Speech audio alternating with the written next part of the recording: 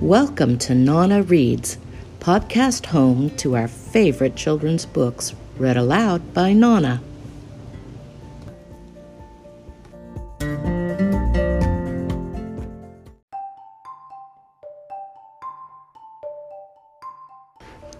Just a Nap by Mercer Meyer.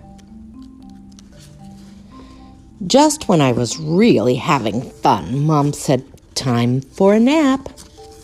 "But I'm not tired," I said. "I won't be able to sleep."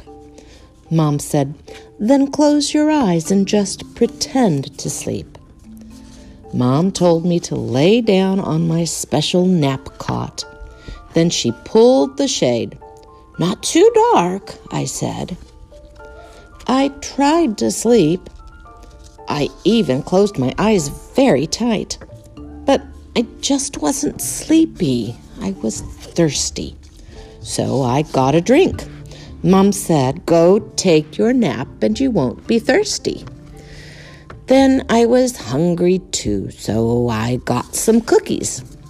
But Mom took the cookies and said, "Cookies will taste better after your nap."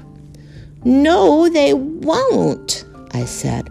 "They'll taste just the same." "Trust me," said Mom, and she took the cookies anyway. I needed something to read to make me sleepy. I got some comic books. Mom took them too.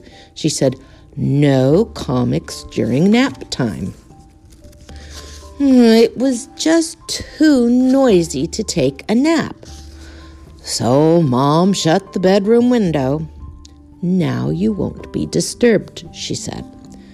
Then it was too quiet to sleep, so I played some music tapes. Mom said the music will sound much better after a nap, and she took my tape player. I got my teddy bear. He didn't want to take a nap either. So I told him a bedtime story to make him sleepy. We tried very hard to take a nap, but we were just not sleepy at all.